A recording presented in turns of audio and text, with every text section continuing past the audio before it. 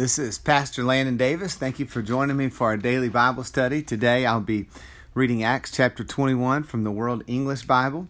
And I'm going to warn you up front, I'll probably mispronounce a few of these names. If you're very familiar with all the ancient cities of the Roman Empire, don't let that distract you.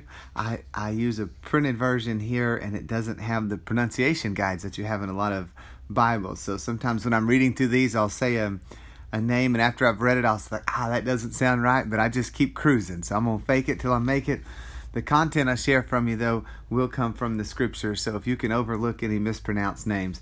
Let's just go ahead and jump right in. When we had departed from them and had set sail, we came with the straight course to Cos, and the next day to Rhodes, and from there Patara. Having found a ship crossing over to Phoenicia, we went abroad and set sail. When we had come into sight of Cyprus, leaving it on the left hand, we sailed to Syria and landed at Tyre, for the ship was there to unload her cargo. Having found disciples, we stayed there 7 days. These said to Paul through the Spirit that he should not go up to Jerusalem. When those days were over, we departed and went on our journey. They all, with wives and children, brought us on our way until we were out of the city. Kneeling down on the beach, we prayed. After saying goodbye to each other, we went on board the ship, and they returned home again. So we see this has happened before. In fact, Paul had said this has happened in each city along his journey. Paul was warned of the trouble that awaited him in Jerusalem.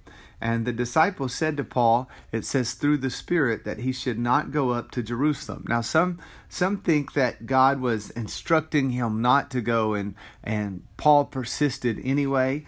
I think it's more likely that what this is saying is that it was God's will for him to go, but that the Lord confirmed several times to him that it would be costly. So Paul counted the cost, and then he chose to go. So when we're told that the disciples told him not to go, that was their conclusion. They told him this based on what the Spirit had shown them concerning his fate if he went. So the Spirit showed these godly men that Paul was going to suffer, and so they came and said, you don't need to go. But Paul agreed with their message, but he knew that he did in fact need to go. Verse 7, when he had finished the voyage from Tyre, we arrived at Ptolemais. We greeted the brothers and stayed with them one day. On the next day, we who were Paul's companions departed and came to Caesarea. We entered into the house of Philip the evangelist, who was one of the 7, and stayed with him. Now this man had 4 virgin daughters who prophesied. As we stayed there some days, a certain prophet named Agabus came down from Judea. Coming to us and taking Paul's belt, he bound his own feet and hands and said, the Holy Spirit says, so the Jews at Jerusalem will bind the man who owns this belt and will deliver him into the hands of the Gentiles. When we heard these things, both we and the people of that place begged him not to go up to Jerusalem. Then Paul answered, what are you doing, weeping and breaking my heart? For I am ready not only to be bound, but also to die at Jerusalem for the name of the Lord Jesus. When he would not be persuaded, we ceased, saying, the Lord's will be done. Once again, Paul receives a warning that he's going to be imprisoned. And the disciples, based on the prophetic message they received from God, conclude that he should stay. And Paul again believes the message of the prophet, but he disagrees with the conclusion of those that hear the word. Yes, he's going to be bound, but he knows that he can be faithful and endure even if he must die. And so when they could not persuade Paul, they simply said, let the Lord's will be done. And what are they talking about? Let the Lord's will be done through this prophesied suffering and imprisonment. And so they acknowledged the warning they came from God, but they didn't know God's will for Paul. And so they had concluded, stop, don't go. And Paul said, no, this is the will of God. And they said, well, then let his will be done even in this. And so this was like a final warning to Paul. Now, before we move on, I want to just stop and make a few notes concerning prophecies.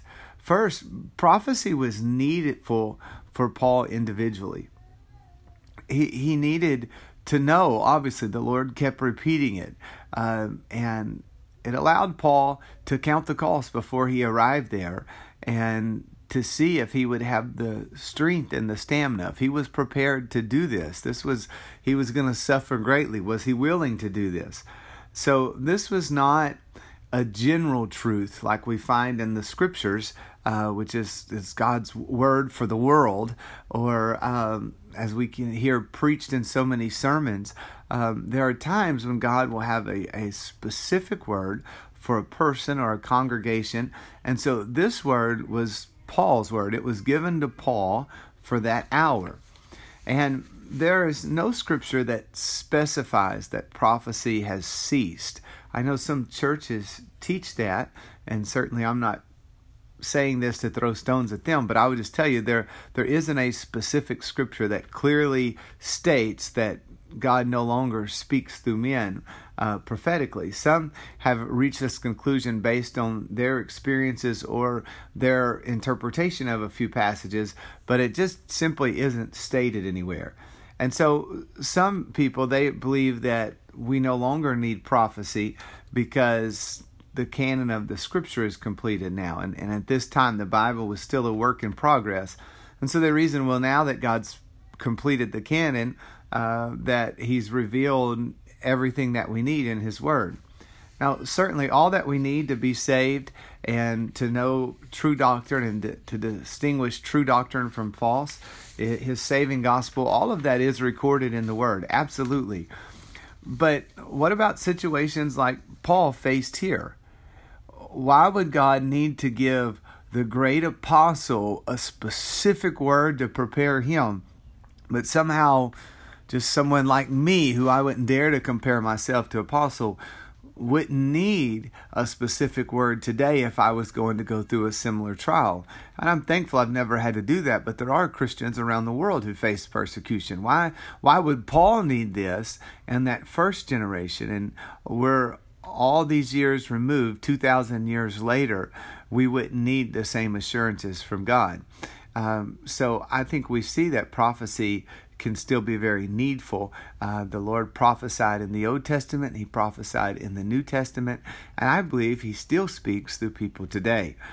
The second point I want to make is God is able to make his word very plain.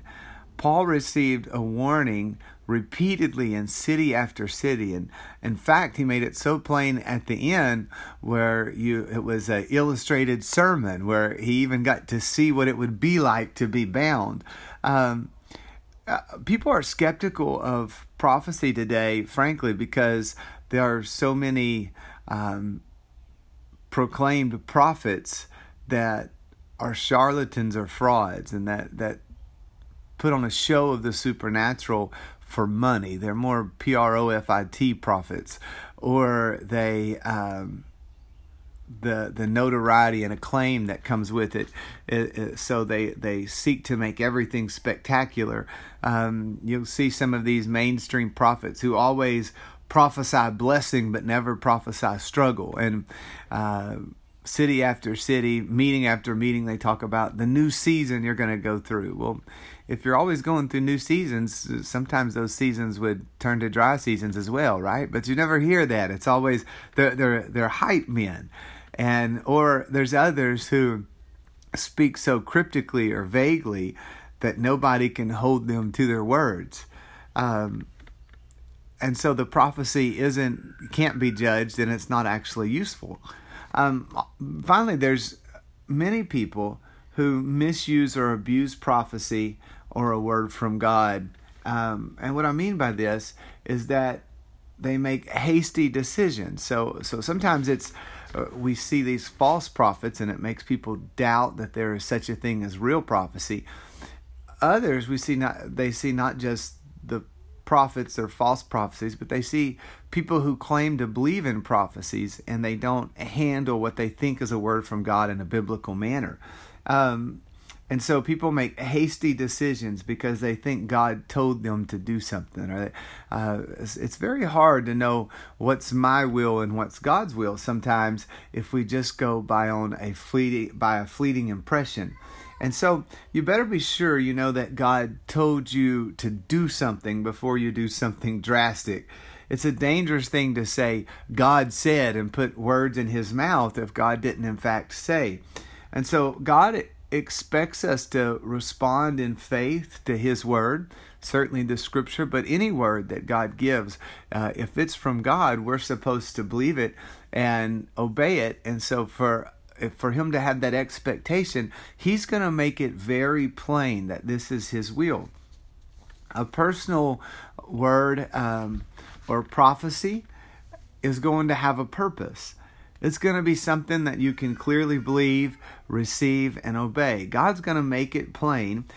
And by make it plain, not just what's expected, but God will make it plain even if He has to send confirmation multiple times through multiple sources. He's going to make it plain what He wants you to do, and He's going to make it plain that it's from God if it truly is a word of prophecy. He sends His word to accomplish a purpose. And so in this, when we later read Paul's full instructions on the gifts of the Spirit, he states that after the prophets speak, to let another judge. So just because someone says, God said, doesn't mean that you have to abandon all reason and all personal control of your life and submit to the word that was spoken. Let the prophet speak, and then let another judge. If someone says God said, that doesn't mean that God actually said it. And so we've got warnings not to fall for false prophecy. And so here are some keys that'll keep you from being entrapped by false prophecy. Number one, know the word of God. God won't violate His word. You won't be asked to do something that violates the word of God. Also, look at the fruit of the minister's life.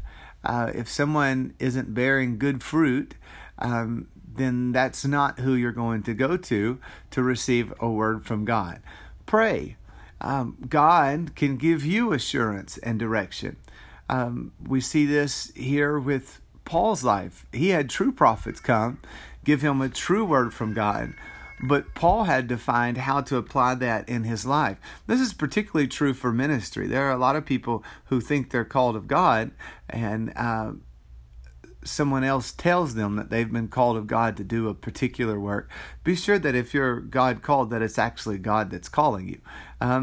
Now, this doesn't mean don't listen to other people at all. Certainly listen to others. If you feel like the Lord has given you a prophetic word, or if someone wants to try to speak into your life, God can confirm that word through others. Again, let God make it plain. Wait till He makes it plain. Wait till you've received confirmation.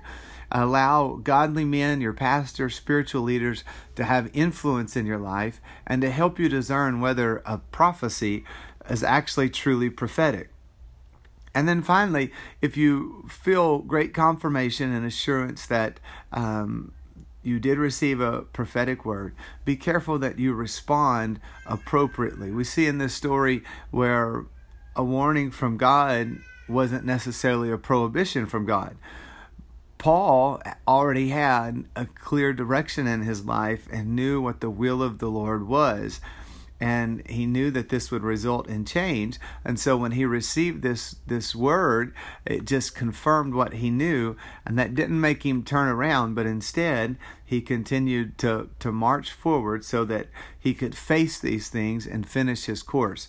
And so just kind of a quick summary of all those things that I said is found in 1 Thessalonians chapter 5, verse 19 through 21. First, it says, don't quench the Spirit. This is not simply a practical endeavor, a work of the flesh. This is a work of the Spirit. Don't despise prophecies. Allow the Spirit to speak to us, and He does it through prophecy. Don't completely reject prophecy. But then he says, test all things and hold firmly that which is good. And so if a prophecy comes, if a word from the Spirit comes, test it. And then if it's good, hold on to it.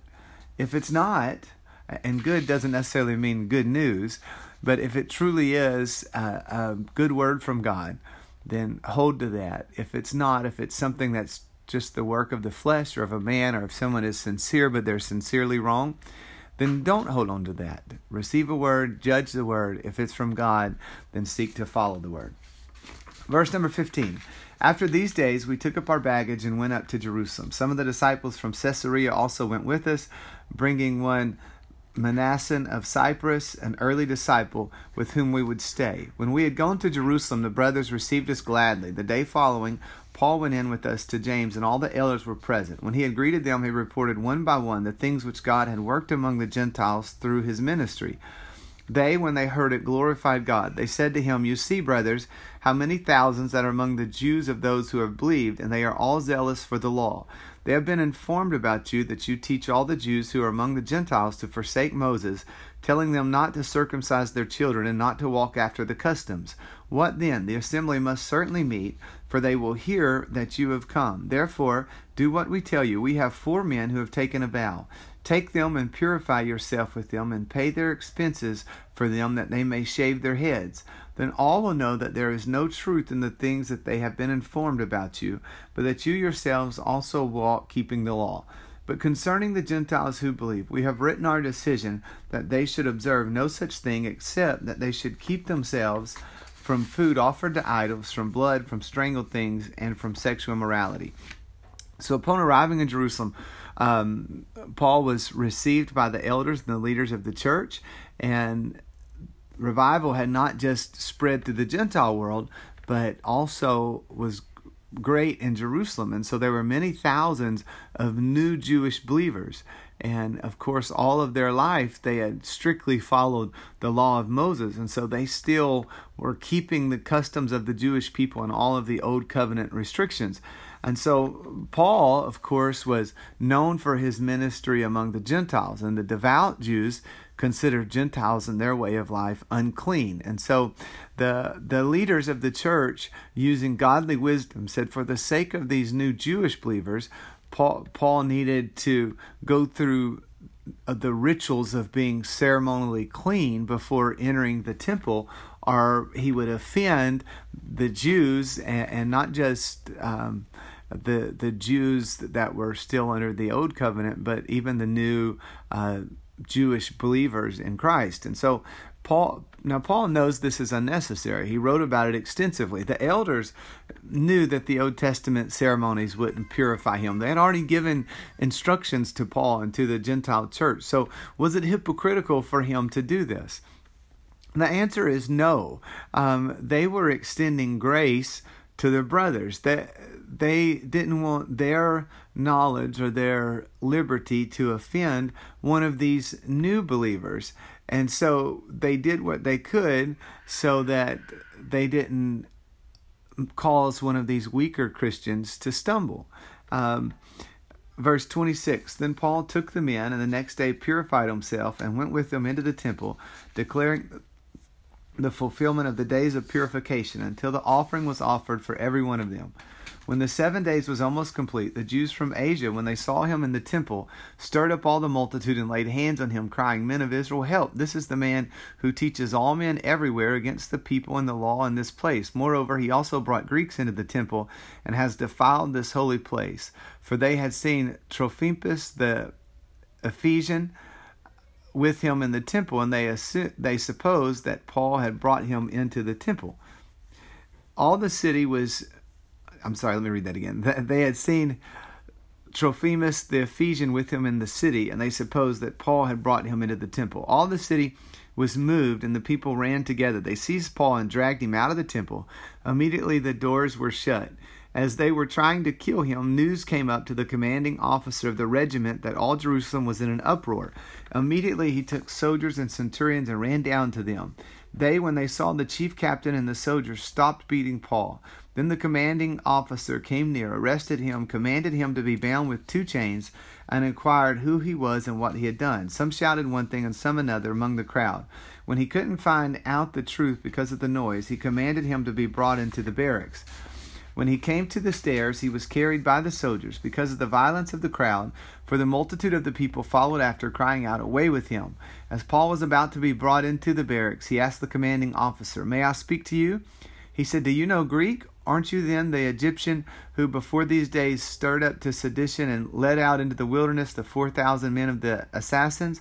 But Paul said, I am a Jew from Tarsus in Cilicia, a citizen of no insignificant city. I beg you allow me to speak to the people. When he had given him permission, Paul, standing on the stairs, beckoned with his hand to the people. When there was a great silence, he spoke to them in the Hebrew language, saying, and this chapter ends on this cliffhanger. So what we see here is that the prophecies, since they were truly from God, came to pass. Paul did nothing wrong. Paul had done everything he could not to be offensive, and yet here he is in Jerusalem, bound, and we're going to see the fulfillment of what he had been forewarned about. Paul, because of the warning he received, it's not that the prophecy was without impact, because he's prepared mentally, physically, spiritually. He's submitted to the will of God. He's ready for this moment. And so he stands up with boldness. He gets a chance to address his accuser, and he says, ... You'll have to come back for our next episode to find out exactly what he said. But for today, let's pray, and let's pray that we could be a Spirit-led church, and that we would, in being led of the Spirit, that it truly would be of the Spirit, and that we would be able to follow the instructions of the Scripture on this matter. Let's pray together. Lord, we pray that you would move and that you would lead us. I pray that you would build your church, that you would call men and women to do a work. I pray that you would bless the efforts of our hands, that we could be ministers to those that are in need, that we could help people where they're hurting, that we could be a light in darkness. I pray your perfect will would be done in our life, Lord. We seek after your gifts, the best gifts. You know what we need and when we need it. We pray it in Jesus' name. God bless you. Thank you for listening. Join me again for another episode tomorrow.